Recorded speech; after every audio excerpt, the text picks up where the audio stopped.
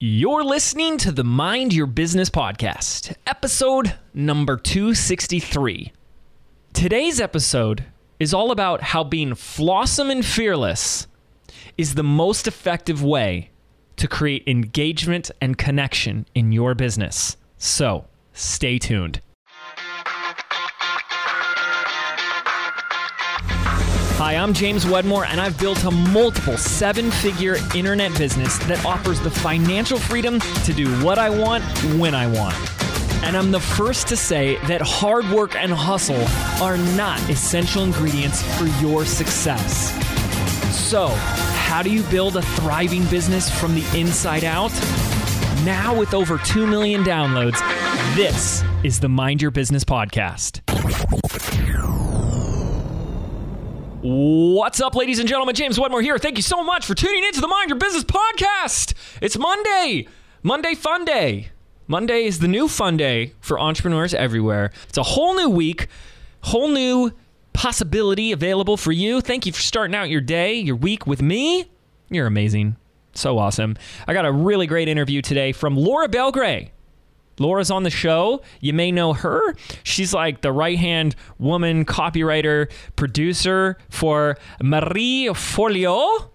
Maybe heard of her? Maybe. We have a fantastic conversation today we'll get into in just a moment. The concept of Flawsome, which is being flawed and awesome, or rather that being flawed makes you awesome, which is just such a beautiful message about how to just show up unapologetically you in your business and what that actually looks like. And I'll say Laura is one of the most creative, talented copywriters that I've ever met. And so how that really comes out in your copy as well is beautiful, in your stories, in your branding, in your social stuff, like the grams, the Instagrams, and how important that is today, more so than ever. It's going to be good. It's going to be awesome. But first, let me update you with a few things. I want to catch you up to speed. What I've been up to, as some of you guys know, I've talked about it on a previous episode. I talked about it on social. I was in Sedona, my home away from home, Arizona, about 2 weeks ago, actually. I was there for 7 days straight, and it was fantastic. Now, I had 3 events I was running there, which is kind of crazy. Technically 3. Well, the first one was Mastermind for the finalists of our Breakthrough of the Year competition that we ran last year at BBD Live. So a bunch of our amazing coaching clients got to come out and hang out with me and my team for 2 days as we did this nice little mastermind retreat thing in Sedona. And then we wrapped that up and went right into our annual executive retreat where my executive team and I meet for 2 days. We talk about our 10-year vision, a lot of the things that are working, not working, things we want to improve on, all that good stuff in the business.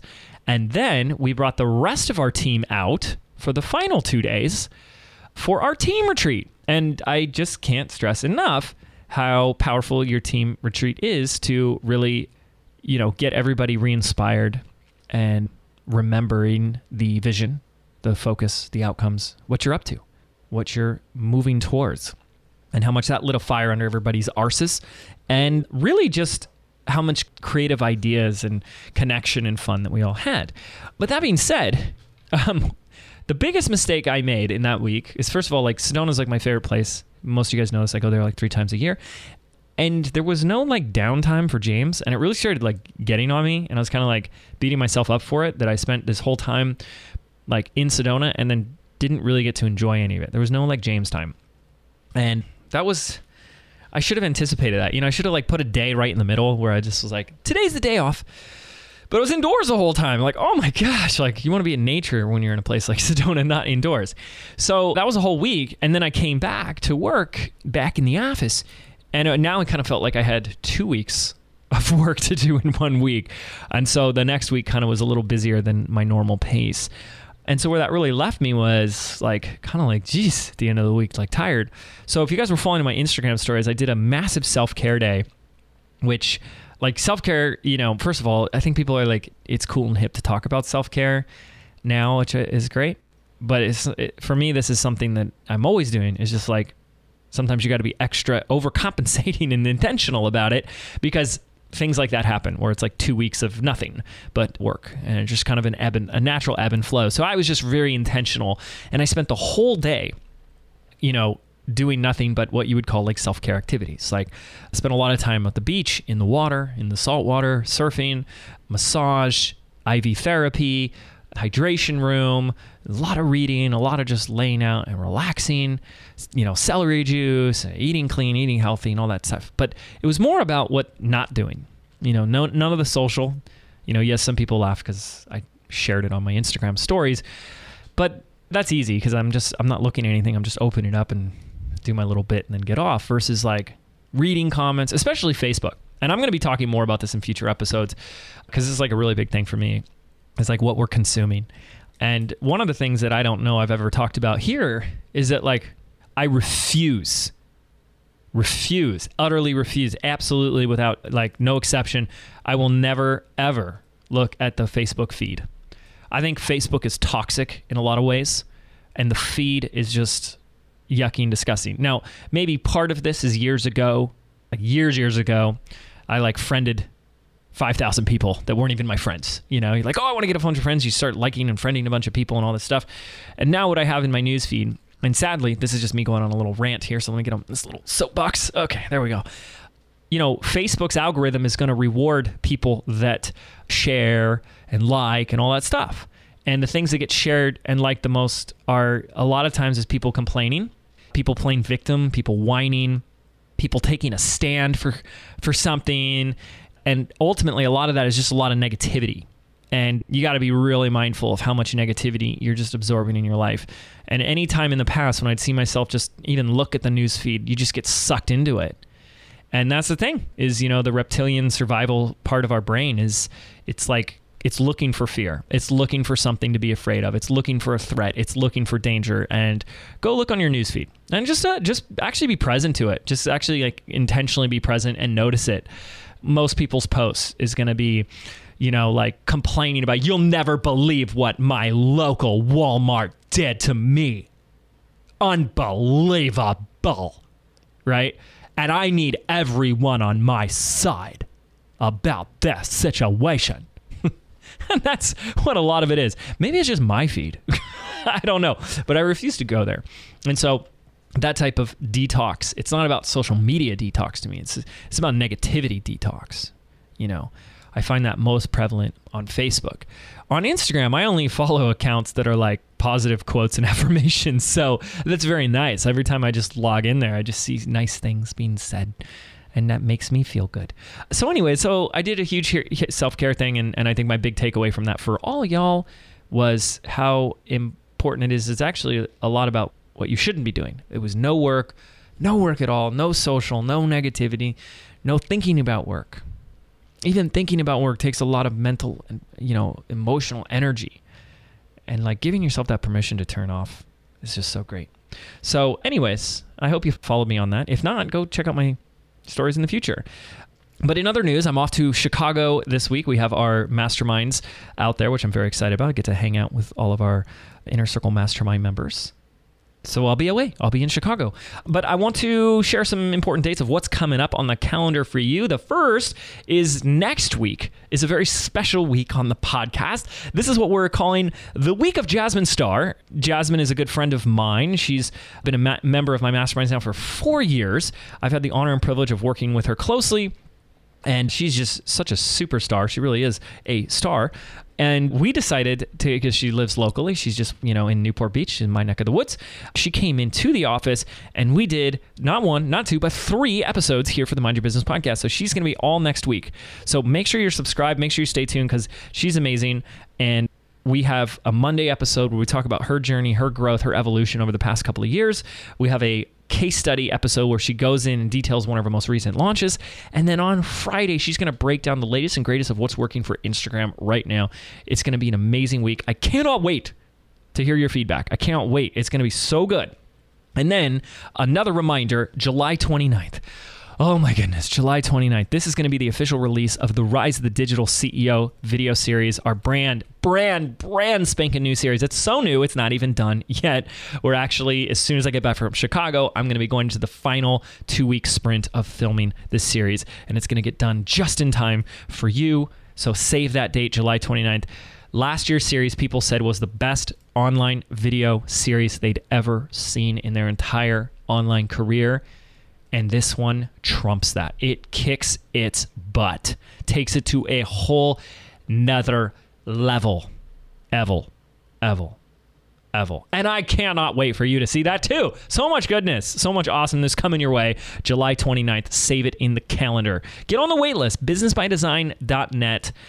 There may be some extra goodies there for you when you do that. Okay, anyways, let's get into today's episode. I'm so excited to introduce you to Laura. I think she's amazing. She's the founder of Talking Shrimp, and she's an award-winning copywriting expert.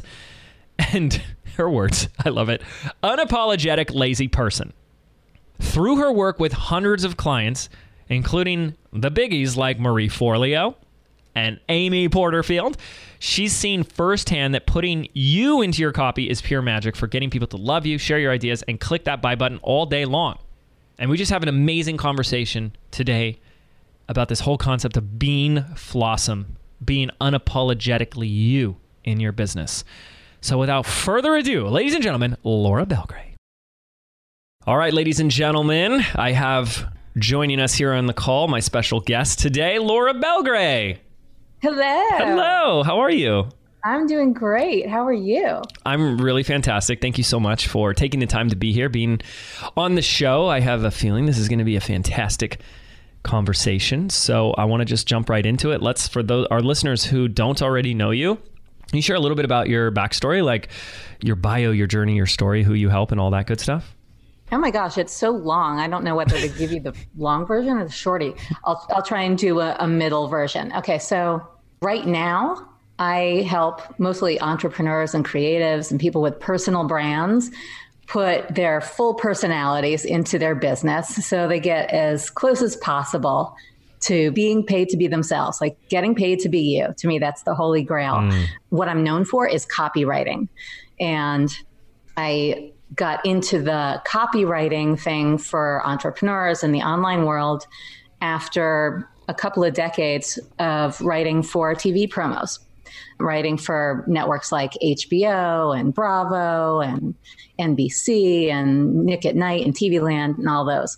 And just sort of segued into the weirdo online world by accident because I met Marie Forleo in hip hop class at Crunch. And that's how you guys met? Yeah. Wait, was she teaching the class? Well, not at first. We were in the same class together. Okay. And she was just this annoying chick in the front who... Why was she annoying? Well, I think anyone would agree this is annoying. She had the perfect body, like super flat abs, big bouncy tits, big bouncy hair, didn't really seem to sweat, but she hit all the moves perfectly, like hit, just like every move she just nailed. And the teacher would always want her to demonstrate. And she had a really fun attitude. And I was just like, oh man, screw you. That is annoying. Yeah. And then we started talking one day and I was like, oh crap. This does seem like the start of a movie or something though. Like you guys reached for the same towel or something. Well, that's a different movie. The one that happens in the locker room, that's a whole other story. But yeah, I mean, it's for sure. It's the start of my movie. It's the start of my career movie, this phase of it anyway. Like I had no idea what she was doing. I understood that she bartended. She was also a life coach, and I didn't really understand what she was doing with that, what that meant, right? And why she brought this yellow pad, like this legal yellow pad, to class every day. She did start teaching, and I started going to her class once we became friends. And she would start every class telling a little story and say like a little inspirational story and saying like, I don't just teach hip hop. I'm also a life coach and I have a newsletter. And if you want to sign up for it, I share these stories in my newsletter every week. And it was called Magical Moments. It was such a cheesy name. Everybody signed up for it. So that was like a very early analog opt-in, that legal yellow pad that she brought to class. That's why she brought the legal pad. This was like 18 years ago? 15? Let's see, just about like 2003 is when I met her. Yeah. Yeah. Wow. Yeah, 16. Okay. Let's see. I was still in college. I was getting drunk at fraternity parties. Okay, I'm just trying to figure out where I was in this process. I was in 8th grade. Okay. Yeah, you were just getting ready for high school. That is right. And you were taking your hip hop classes in the morning before class. Yeah, exactly. I love this. Now, how did that conversation go from I'm a student in a class that you're taking that I'm following to hey, I'm going to start doing all this work with you? Well, we became friends and we used to walk home together, me all sweaty and her looking really cute. And we annoying. lived and annoying. We lived in the same neighborhood and we'd walk home together and talk about The Apprentice. And Marie, around that time, was starting to do group programs with her coaching. And she had an online program called Virtual Mastery. That was all it was called. Like back then, because this was during the aughts, like the dawn of online programs, you could call something Virtual Mastery. That's and it. people would be like, oh, I'm in. I want to master it. Yeah. Virtually. Yes. All the things. Yeah. Exactly. So I was like, she's my friend, but maybe I should join her program anyway. I was like, that seems weird to join my friend's program. But I was like, should I join your program? Maybe it'll get me out of my creative rut at work. I didn't know what to do next with myself. And she's like, yes, of course you should. So I joined it.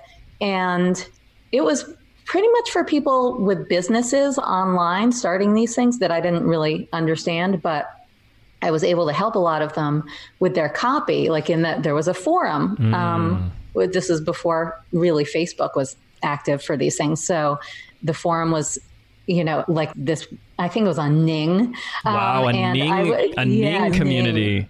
Oh man, that's bringing me back. That's a flashback, right? Uh-huh. And I would help people with their copy. Like in the comments, people would say, how does this sound for my website? And even though I hadn't done website copy before or anything like this, I had just written for TV. I was pretty good at it. I understood how to write like a person. And most people don't understand that naturally. So I helped a lot of people. And Marie saw me doing this and was like, hey, you're really good at this. Would you want to speak at my first live event? And is this the Rich, Happy, Hot first live event? Or is this Happy and Hot. Wow. It was her first Rich, Happy, and Hot live. And so I created a talk for it about copy. It was 5 secrets to non-sucky copy, which later became my opt-in, and it still is.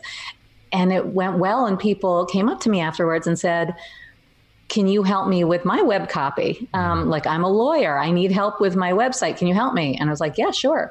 So I started getting clients through that here and there. And I was still heavily doing TV stuff for a long time. But at some point, it was around 2010, I had this 6-figure contract with my main TV client.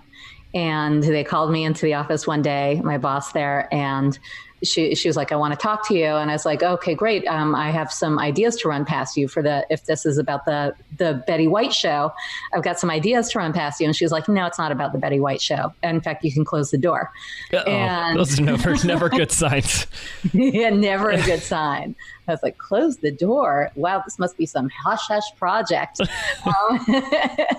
And no, it wasn't. The hush-hush project was her canning me or not renewing my contract, really. Mm-hmm.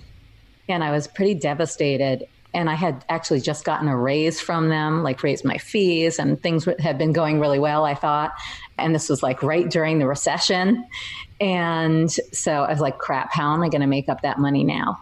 And so I put my services up on my website. I didn't have anything there before to attract random, like, one-on-one clients. Yeah. And people started coming to me, and I filled up my practice with a lot of one-on-one private clients who were mostly in the online world. Mm-hmm. And that started a whole new career. And over time, it's become way more of that and way less TV. And now I barely do TV stuff anymore. So I pretty much priced myself out. Yeah. It seems like it was something that you weren't planning for it. Like if they wouldn't have canned you, you may still be doing that. I would still be doing it. Wow. Or I would be actually at this point probably scrambling for work, because by now for sure my contract would have ended like a million times over, because the industry has changed so much, and people hire writers a whole lot less. And now if you want to get work as a writer in that industry, you also have to be what is called a predator, which is predator. I know it sounds horrible. It's not that kind of predator. It's a producer and editor combined. Wow. Okay. So yes, predators are highly valued in the industry. Yeah. So you have to be a writer and a predator if you want to be a writer at all. And I'm not a predator. Yeah. Just a writer. I'm a predator. Yeah.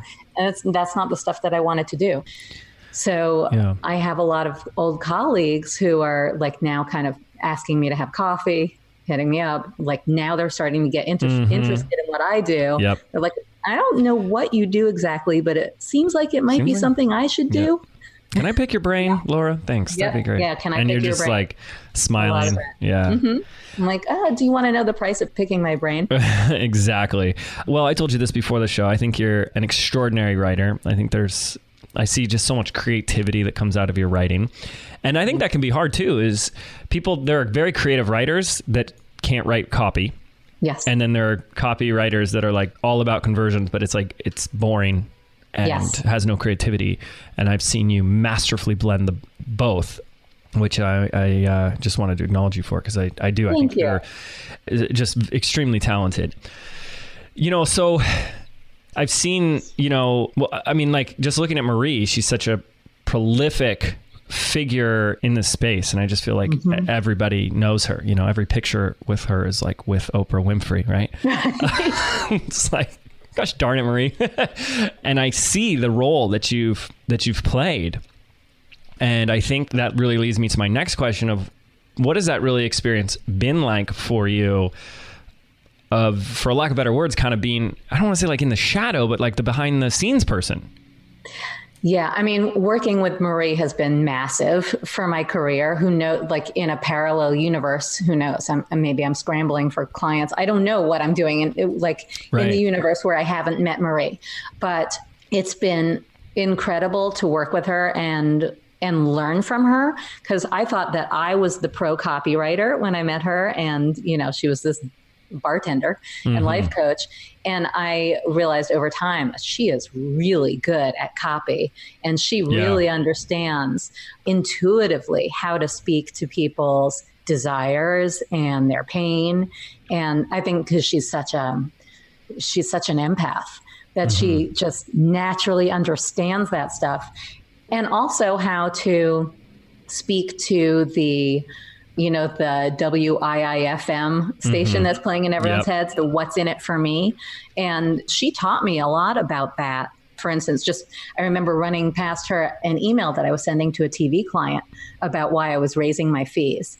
And she was like, oh dear. She's like, we got to change this, because it was all about me. It was like about why I wanted more money and why I deserved more money. And she's like, you got to talk to them about what value you're bringing to them and make them excited about paying you more money. And I was like, oh, I didn't really understand that. So it's been like immeasurably valuable to work with her. But the being in the shadows part is something that I've been making an effort to change over the last couple of years. And making that conscious effort has shifted my business huge, I would say beyond measure. Because for a long time, I think I was known and was okay with being known as Marie's copywriter or Marie's secret weapon. And at some point I was like, wait a minute, I don't want to be anyone's anything. I'm me. Right. It makes me feel like hairdresser to the stars. And I'm like, no, I am me. I kind of wanted to be a star in my own right. And one day it occurred to me that I could be. And in no way did Marie ever want to suppress me or keep me in the shadows. That was never anything that she did. It was something that I went along with because for one thing, it brought me a lot of clients when people said, oh, you're Marie's copywriter. I want you to be my copywriter. And I worked with a good number of online hot shots, and I still do, but that really is not what I want. I didn't think of myself as a leader, but I have decided that I am and want to be. And so I'm embracing that role. Well, you said one day it occurred to you that you could be in the spotlight, you could be the star.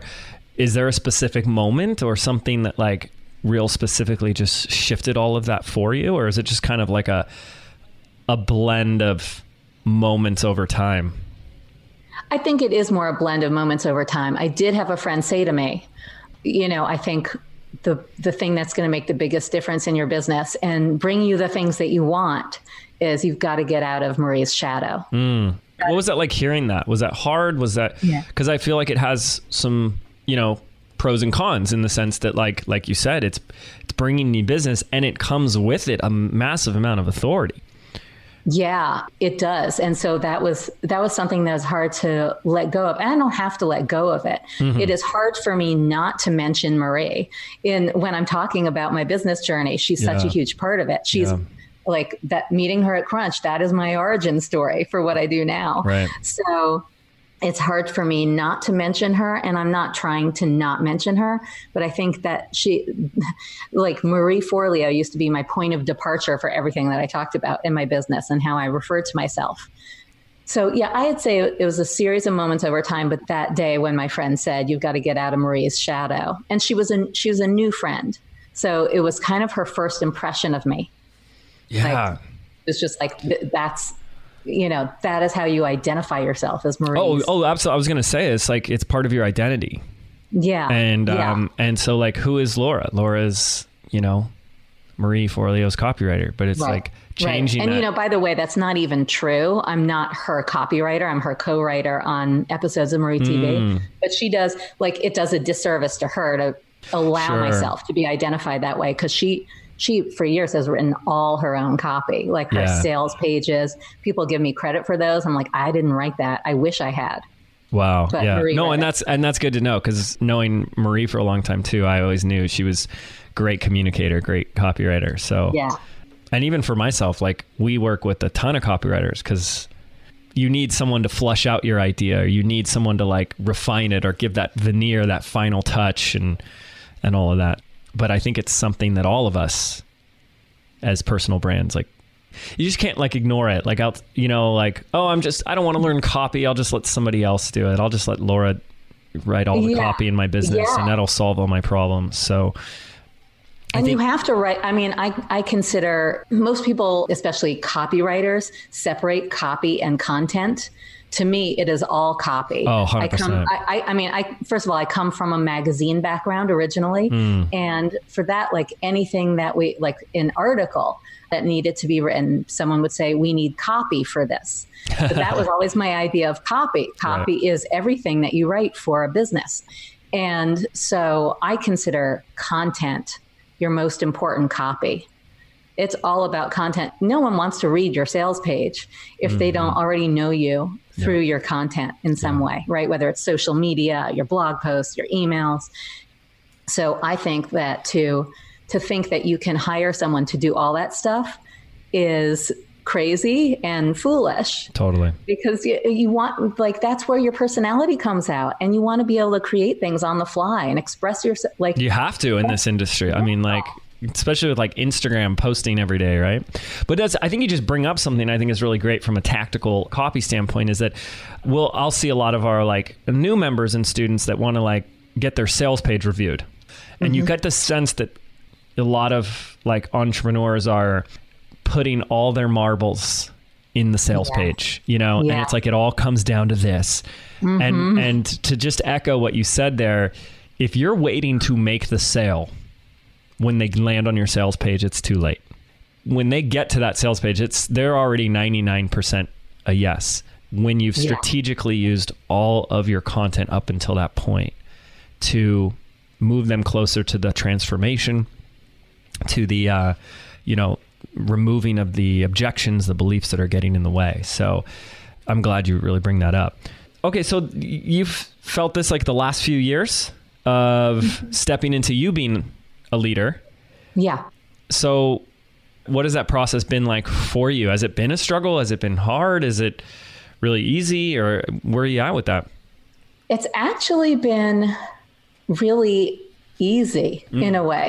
Okay, I'll tell you the parts that have been hard, that have been a struggle, are a big part of this is speaking more on stages.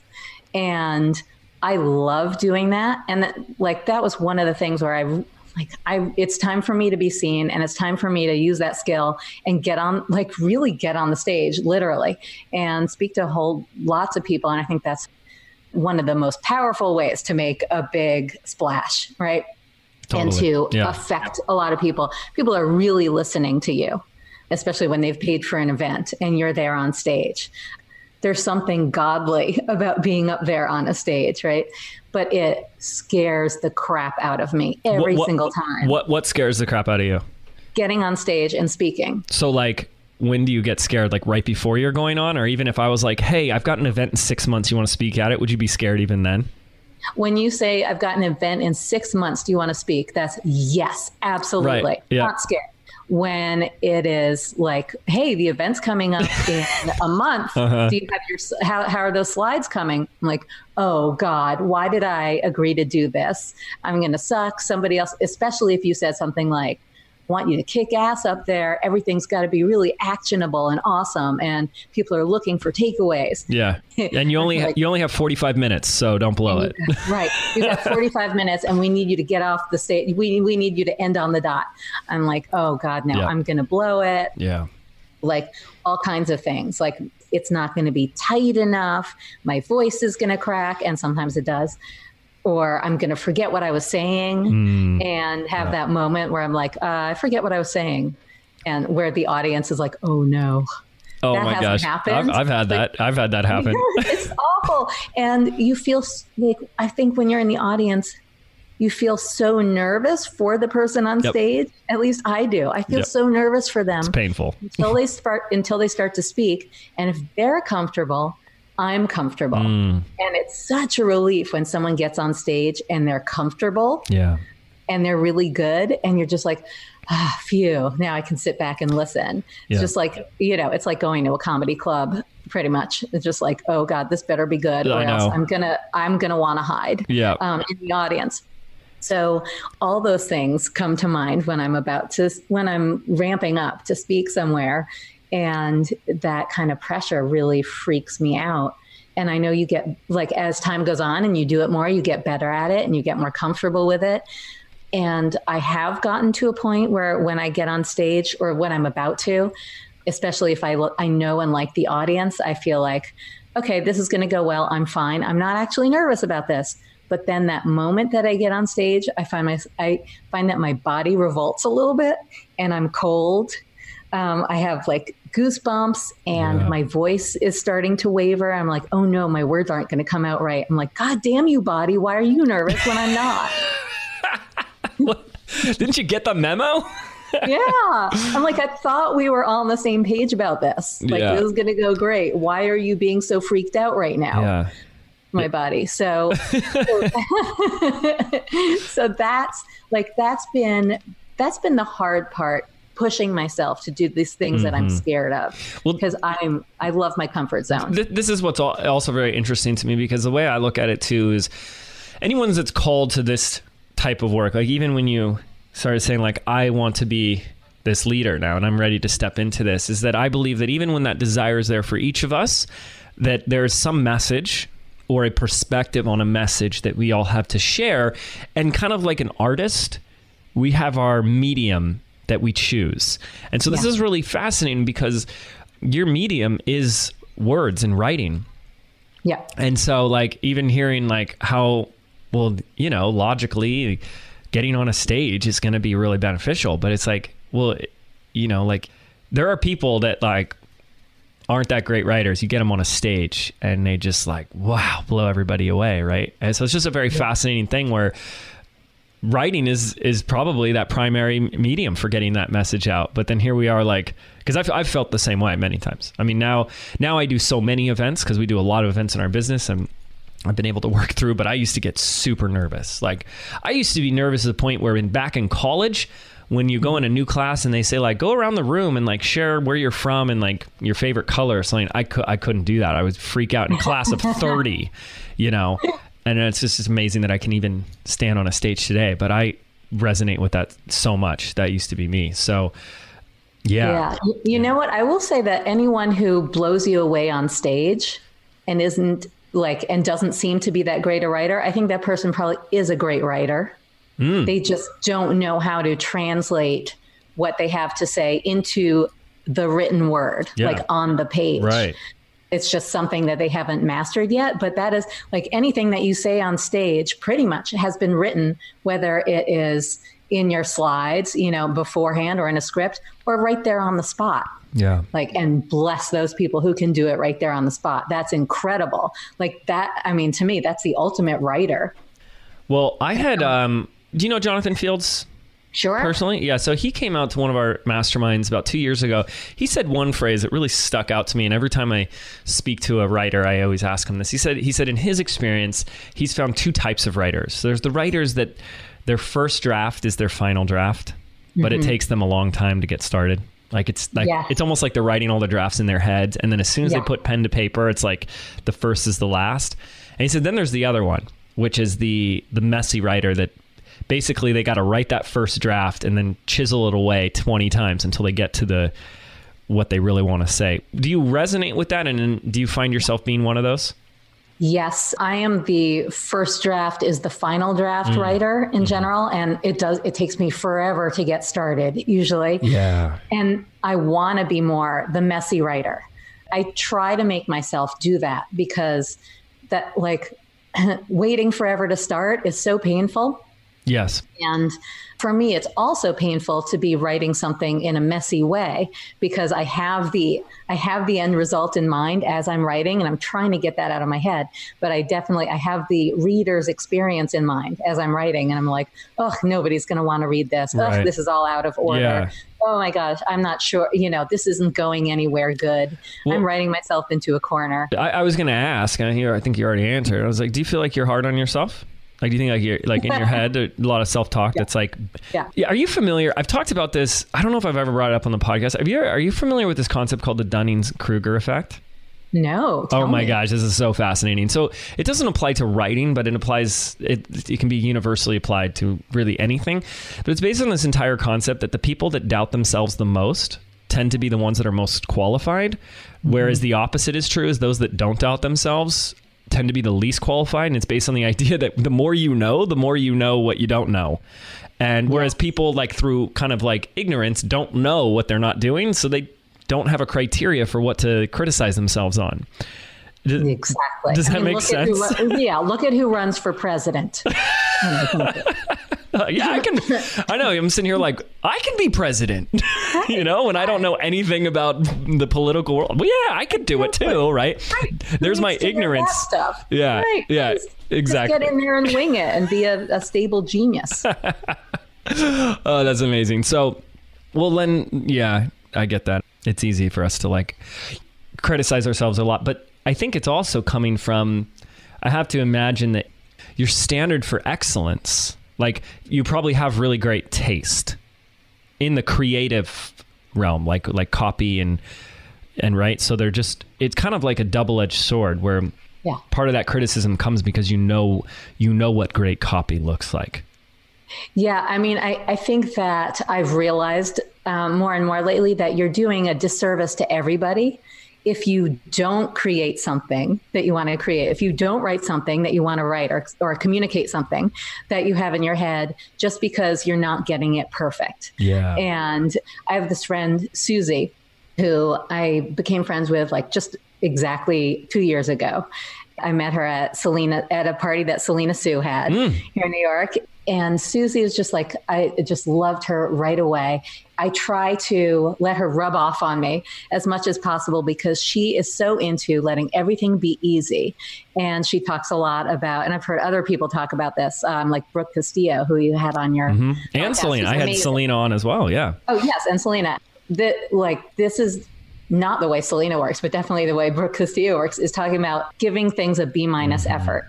Yeah. And that's Susie's thing too. She's just like, give it a B-, man. She's like, you're cheating people if you don't put that out there. She's like, who cares if it's perfect? Nobody else notices. She's British, by the way. So I'm just doing her accents. And it makes everything she says sound so smart. Smart and delightful. So she's like, just let it be easy. Just, who cares if it's not perfect? She's like, she's like, what you think, she's always reminding me, what you think is so basic and just like so basic and like babyish, she's like, it's going to blow someone's mind. I love that. And that's what's realizing that your standard and idea of what is perfect or excellent is probably light years ahead of the average person. So even your B- is probably like a B+ or an A- to somebody else, right? Yeah. And the same with that somebody else, like whatever they're an expert in or whatever they know how to talk about. Mm-hmm. It's like people will say things to me all the time, like, you probably already know this, but like a friend was trying to, because I was struggling with writing a chapter of my book that I'm working on. And a friend of mine voxed me, and because I had voxed her that I was just like having a rough day with it. And she's like, I know you know all this. Like, you're a writer, you're an expert, you already talk about all this. So I feel embarrassed even saying this to you. And then she told me some things that would inspire me to keep going and to write. And she's like, just make it a messy first draft. Like, so-and-so writes this way and writes a whole bunch of garbage and then finds 3 gold nuggets in there, like goes in there and finds 3 takeaways. And she's like, I know you already know this. And she kept saying that. And I'm like, you don't have to say that to me. I'm like, yeah, maybe I've heard it before, right? But I need to hear it again. I need to hear it from somebody who I respond to well, like somebody whose voice has an impact for me, because you can hear something over and over from people and it just doesn't land. And then you hear it from that one person and you're like, thank you for saying that. Even if you've heard it over and over, you're like, thank you for saying that to me today in that exact way. I think that's a really great point to bring up, because I see so many people, especially like starting in business, like they make their goal about acquiring all the information. Like, let me learn all the things. Yeah. And we have today, I think, an epidemic of people that are like over, consumed of the knowledge, the information, but are really like plugged up when it comes to like, and how does this apply to me? You know? And sometimes I think that's just so beautifully said, is takes the right person saying the right thing the right way at the right time, and bam. Yeah. And you're that person for somebody, anyone who's listening, like you are that person for somebody, unless you keep your stuff to yourself and say, oh, it's not perfect yet, or it's not sophisticated enough to tell anyone, or it's something that has already been said over and over. Why do they need to hear it from me? Yeah. You're so that person they need to hear it from. Exactly. And the proof is like, I can share all this like woo-woo mindset stuff with my wife, and she just rolls her eyes and laughs at me. And then somebody else, like a student, I say the same thing to them, and they're like, and I'm not even joking, they'll say, oh my gosh, you're so right. And then their husband will be right next to them and goes to them and says, this is exactly what I told you like 5 times. And it's like, it's exactly. Oh, really? Yeah. Oh, is that, oh, I'm so glad you found that out. Brilliant. I mean, well, like when you bring up the woo-woo stuff, I told you like before we started recording that I've gotten like secretly into some woo-woo stuff. What was like the first thing? Like, what was the first secret thing you started doing? Well, it's it's pretty recent. So Susie, the one I mentioned, she's really into Abraham Hicks. Mm-hmm. And she's always talking about how she like wakes up and does her mindset work in the morning. Yeah. And I'm like, what does that even mean? She's like, oh, maybe I meditate, or maybe I listen to some Abraham Hicks. And she's like, and I feel off all day if I don't listen to some. And she's always like, you've got to listen to it. And I knew about Abraham Hicks. I'd heard a lot of woo-woo people mention them. Whoever they are. Them, they, her, him, them, and always dismissed it because I felt like it was the kind of thing that people go to when they are, I don't know, lazy and want magic and want to believe that they don't have to do anything or figure anything out. Can I just jump in there and say, not only have I held that same perspective, but I actually still agree with it. Is that unfortunately, like, it makes it easy for people to get off the hook in their life.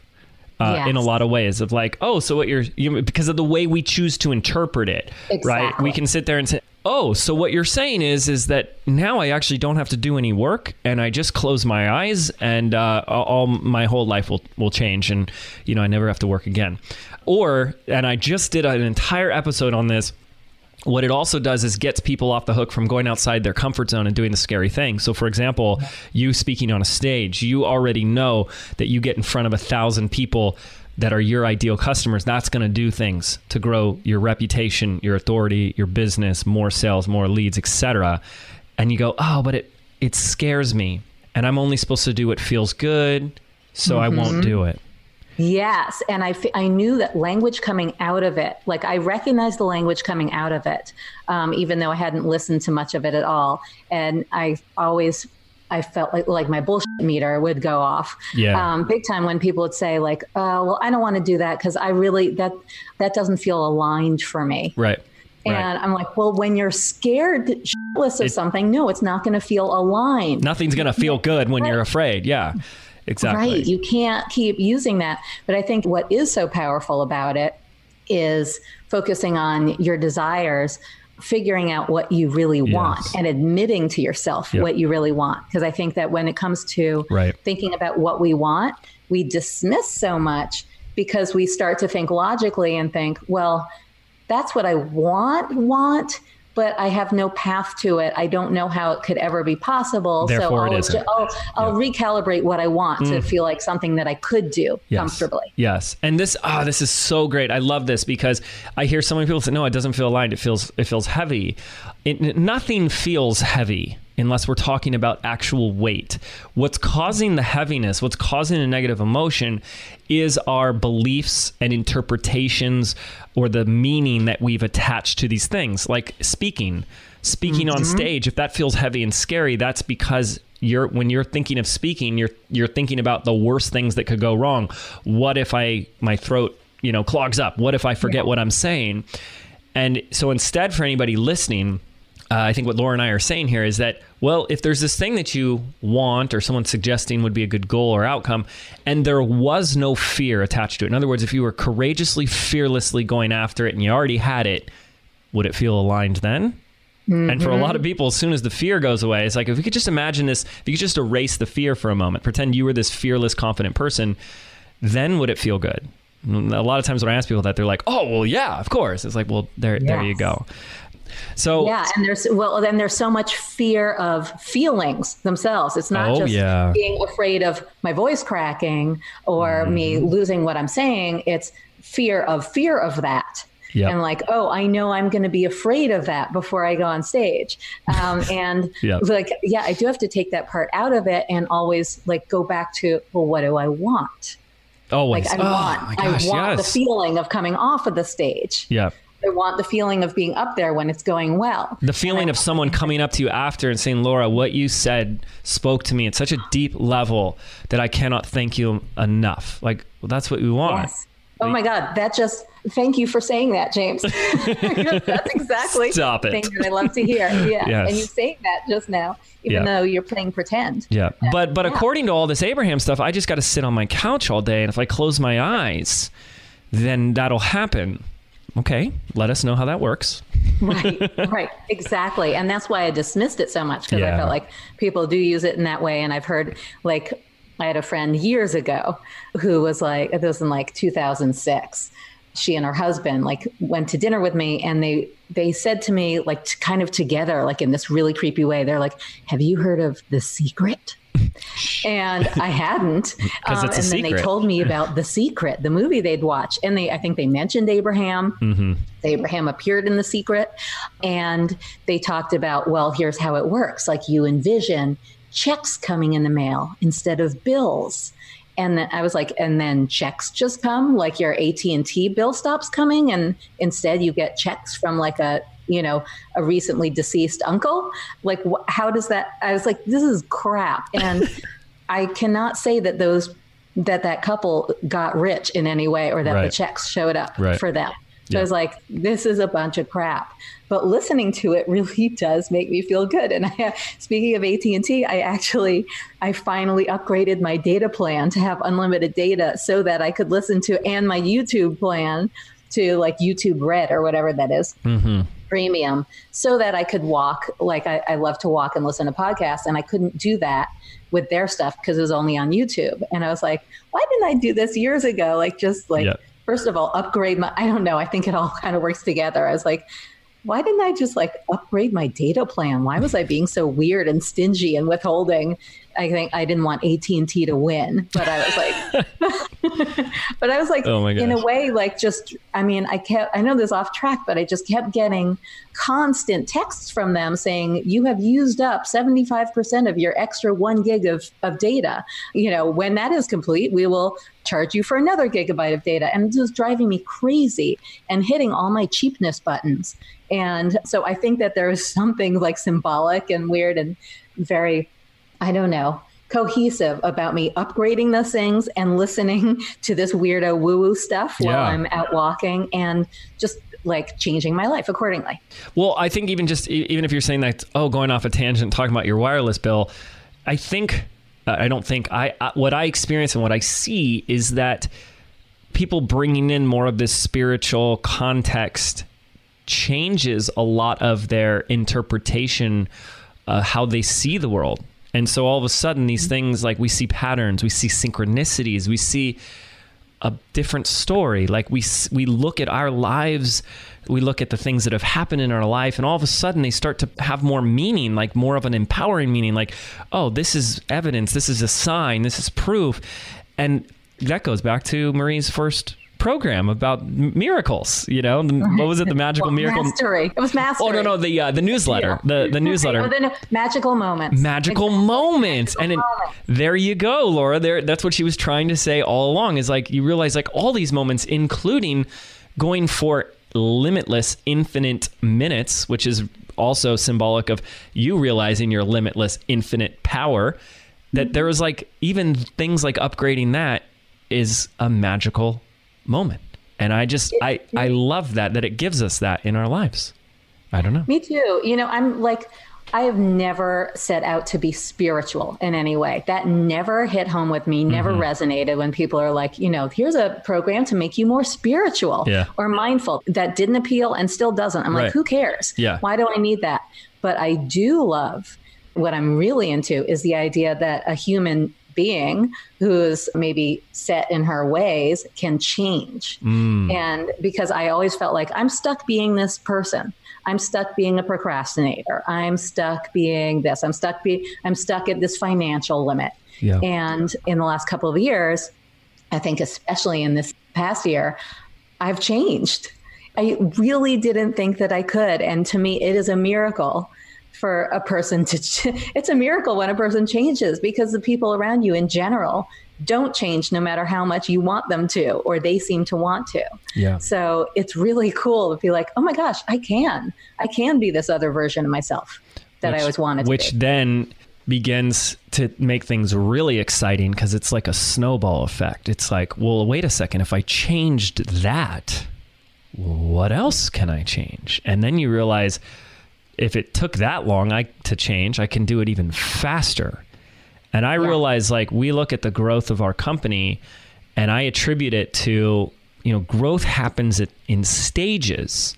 And at each of these stages, there is a different you that's required, which is why you see people who get to struggle really badly at certain levels and can't get to the next one, or they stay, or they plateau and they drop off, because each different level requires a different version of you. This is, you can see this everywhere. In Silicon Valley, there's all these startup entrepreneurs that then they kick them out of the company once it gets to a certain level, because that person can't lead a team, can't scale it past a certain level because they're still too entrepreneurial. And I just look back my journey, and it's like, it's the whole phrase I say over and over again, what got you here won't get you there.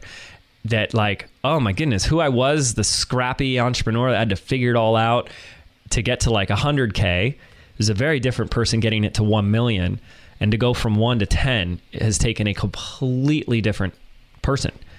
And and I've said this before, but I just love it because people are, like you are confirming this, is that my journey now is like all about this idea of discovering who do I get to be next in this pursuit of accomplishing this goal.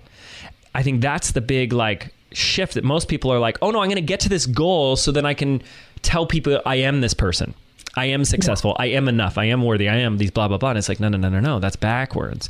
It's, you got to discover who you need to be, and you need to be that first. And then the goal becomes the byproduct of that. It becomes the effect of this new transformation, this new leader or new individual that you step into. Yeah. And I think you do have to consider, like when you want something huge that requires you to be a certain kind of person, you have to consider, how much do I really want this big thing that I say I want?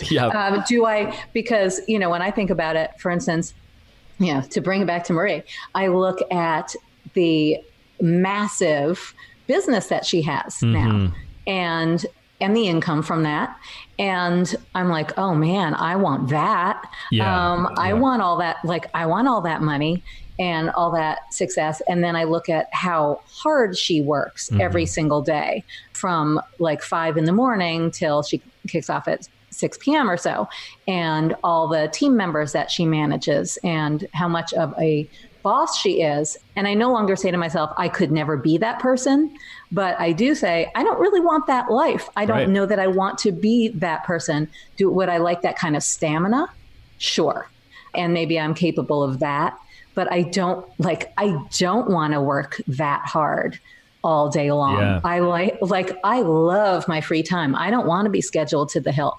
So I no longer say I couldn't be that person, but I do say, I don't think I want to be that version of me. I kind of I know the version of me I want to be, and it's someone who's really productive and doesn't waste time and doesn't fill the day when I want to be creating something by instead checking my likes because I need that validation. So I love the idea of moving out of that, and a certain version of me who doesn't care what anyone else has to say or thinks of me, and someone who's who just knows how to hit it hard, just sit down and write and not check those things. But I don't necessarily want to grow into the person who manages a big team and all that. But I do, but it's nice to know that I could.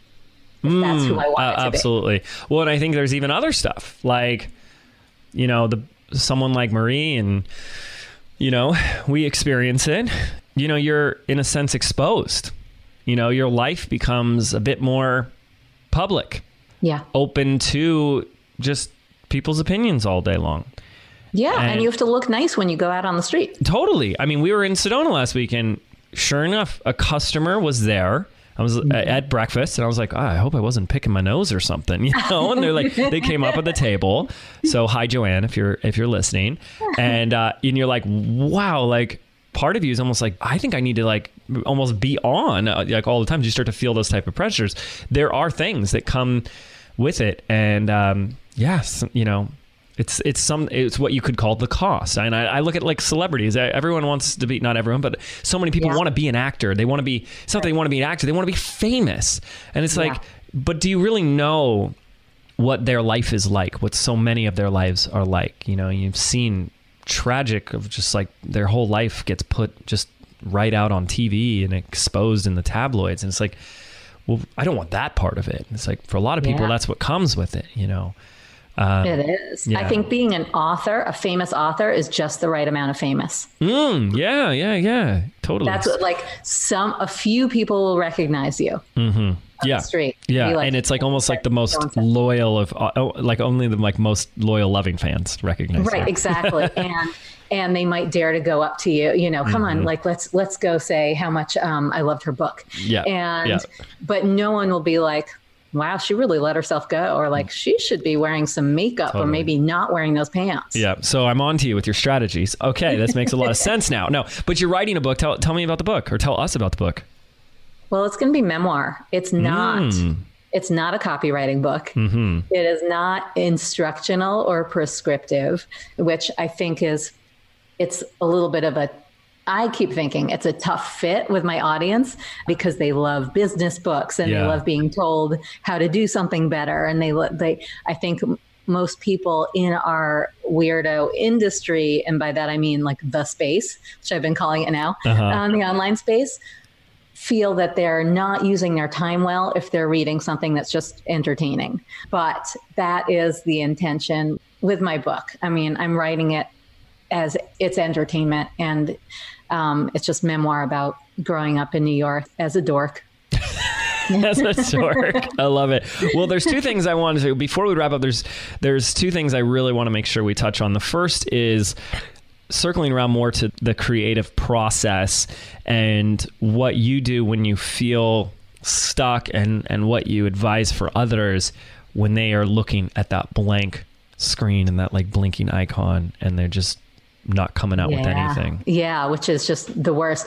So I love this tool called 750words.com, 750words.com. It's the numbers. It's really a journaling in your browser kind of thing. Wow. And I love it because it keeps track of how many words you've written as you go. And then it turns green when you hit 750 words. And so it's like a little bit of a reward for your brain. And it just like, it makes it feel very easy to have that discipline of sitting down and writing, and just writing garbage. Every day? Do you do every day? I mean, there are times when I slack off, and you can see at the top, it keeps score of, each day, like we'll X a day that you wrote and leave it blank if you didn't. So if I awesome. Get in there and see like the whole month is blank, I'm like, oh crap, I fell off the wagon. Yep. And that happens sometimes, but it is my favorite warm-up exercise. Some people like to do morning pages and they prefer to handwrite. I really like to type. And it helps me. First of all, just the act of writing helps, I think, turn your brain on and gets things going. And it also helps me dump out all the garbage that's in there. Yeah. And sometimes some genius comes out of it. I'm like, oh, that was a really good idea. And it helps. And I think that, you should do that to start, like do some journaling. Well, let me ask you there. When you're doing this, Are you starting with something that's related to whatever project you're working on? Is it completely random? Are you like, I'll just talk about my day yesterday, like a diary? Or what even prompts those first 750 words? Most days when I don't know what I'm going to write that day, maybe it's maybe I'm trying to come up with an idea for an email. Mm-hmm. I don't necessarily try to like ideate in 750 words. I just usually will write what I did yesterday. Really? I do use it as a journal. For one thing, because that's easy to do. Like I don't have to think too hard of any great ideas. I can just go through the day, like all the mundane aspects of it. So that makes it easy to write. And the other thing I love about that is I love a journal. Like I love creating a record of all the things that I will never, ever remember otherwise. Right. That you think like, especially if there's a funny story, something weird or interesting that happened yesterday, and something that you'll end up telling your friends over and over for a while, you think, oh, I'll remember that story. And then years later, you're like, a friend will remind you like, oh, remember that time that thing happened to you? No. At Staples, remember that crazy guy that you met at Staples? And I'll be like, what are you talking about? And so writing it down, I think, is such a great gift to yourself. Mm-hmm. And I'm jealous of everybody who kept a journal when they were a teenager, because those are such rich years to have a record of. And God, I wish I could, it would be so painful to go back and read, but I really wish I had a record. It would, yes. Of myself then, and your voice changes over time. So I think it's a great service to yourself to keep an actual log, a journal of what you're doing. So that's the way I like to use it. And that's 750words.com. That's really cool. Was there more like that you do? That just kind of seems like it primes the pump. Yeah, that primes the pump. And then when there is a thing that I actually have to write, okay, I will. And when I have no idea how to get into it or how to start it or really what kind of shape it's going to take, I write the crappiest version of it that I can. Mm-hmm. Like, okay, let me just write this as a crappy note to myself. Yeah. And that will get the ball rolling. Or I'll think to myself, because usually I'm like, what I'm talking about now is when I'm writing emails or writing some kind of content, like I always remember it doesn't have to be epic. Nobody, when it comes to email, nobody ever unsubscribed because your email was too short. So what is one quick thing I can say to people? And that always turns into something way longer because that's just my style. I'm like, damn it, this was going to be a short one. Yep. But that for sure helps me start. I'll write one sentence. What would this be if it were on Twitter? And I'll write one sentence and that will turn into something longer and something useful and something that people are happy I hit publish on. Yeah. Oh, that's so good. So simple. Okay. The other thing I just want to touch on within the same vein is something you said to me before the show, which is what so many of us struggle with, especially because, I mean, being a part of this space for 15 years. Wow. A lot of changes, right? I mean, it's evolved the landscape. It's a massively moving, evolving target. And today what we're faced with is, well, people call them micro influencers, but everyone's an expert. Everyone's got a platform. Everyone's got something to say and everyone's saying it. So how do you say something that's already been said? What do you do when you just hear so many people saying like, who wants to hear from me? It's already being said. Someone's already saying it. Someone's been saying it longer.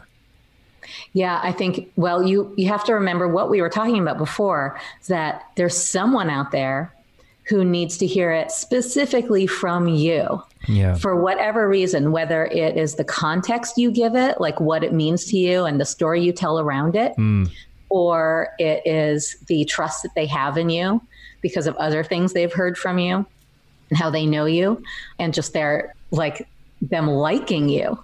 If you like someone, that is going to make something from them land with you way better than from somebody you don't really know or get. So I think you have to remember that. And like, I would encourage sharing the story around, if you have something to share, some points, some great wisdom, like sharing the story around it, what it means to you, put it in context, share why it means something to you. And that will help it land in a whole new way. That'll communicate it in a whole new way, in a way that nobody else could have said. This is great, because what I'm hearing here is that, when we distill it down, like we can make an argument and it's more of a negative, glass half empty, pessimistic viewpoint of like, there's no new original ideas. Everything is the same, message and all that type of stuff. But what we can all agree on is that everyone has a unique story.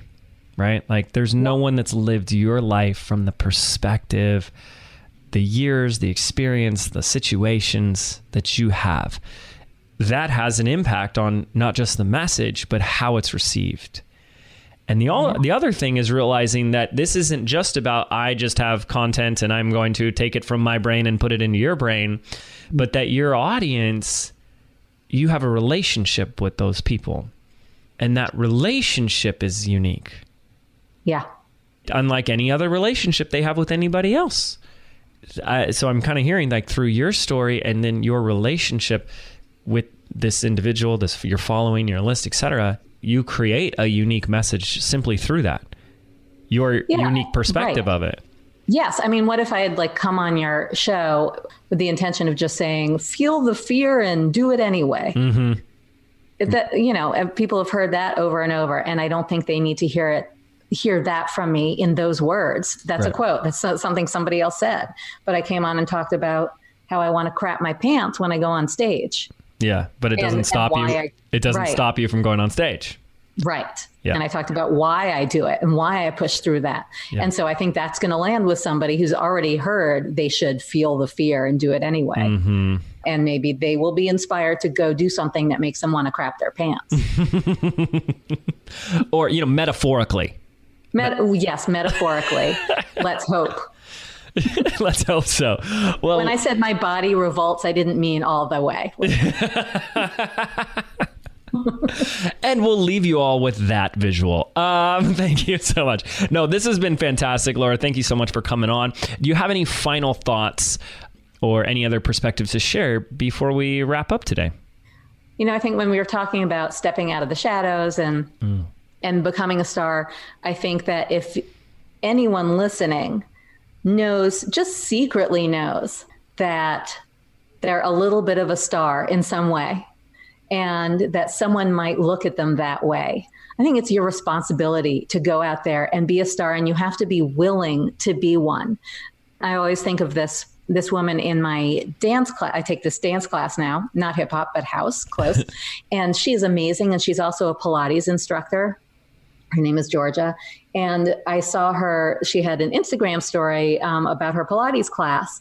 And I was like, I really love that story that you put up about your class. I never see those from you. And she's like, I know. I gotta do that more. I just don't want to be all like, look at me.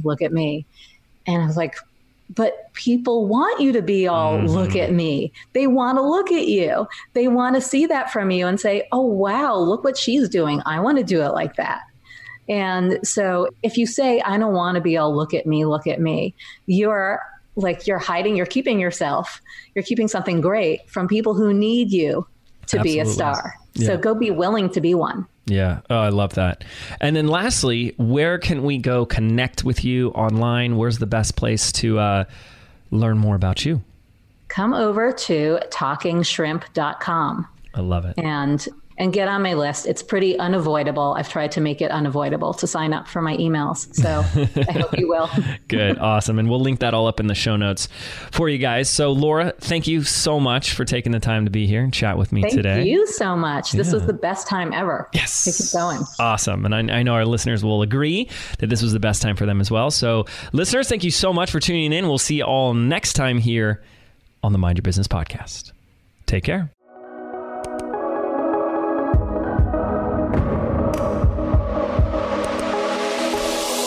Did you know 8 out of 10 businesses fail within their very first 18 months?